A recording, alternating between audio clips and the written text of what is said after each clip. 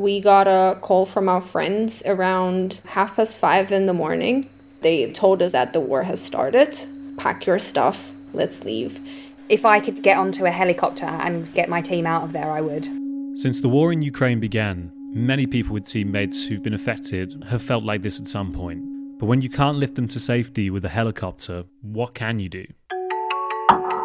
In this special episode of Mental Health at Work, we spoke to HR people with teammates affected by the war, as well as people still living and working in Ukraine, to try and answer this question. It's something that we've been contingency planning for a couple of months. My teammate was just writing to me and saying, like, I have a car and I can go to the Poland border to pick you up.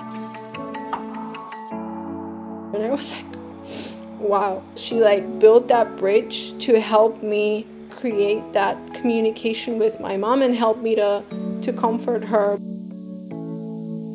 You'll hear how companies have helped their teammates escape to safety, how people continue to support their affected colleagues, and how being in a country at war impacts your relationship with your job.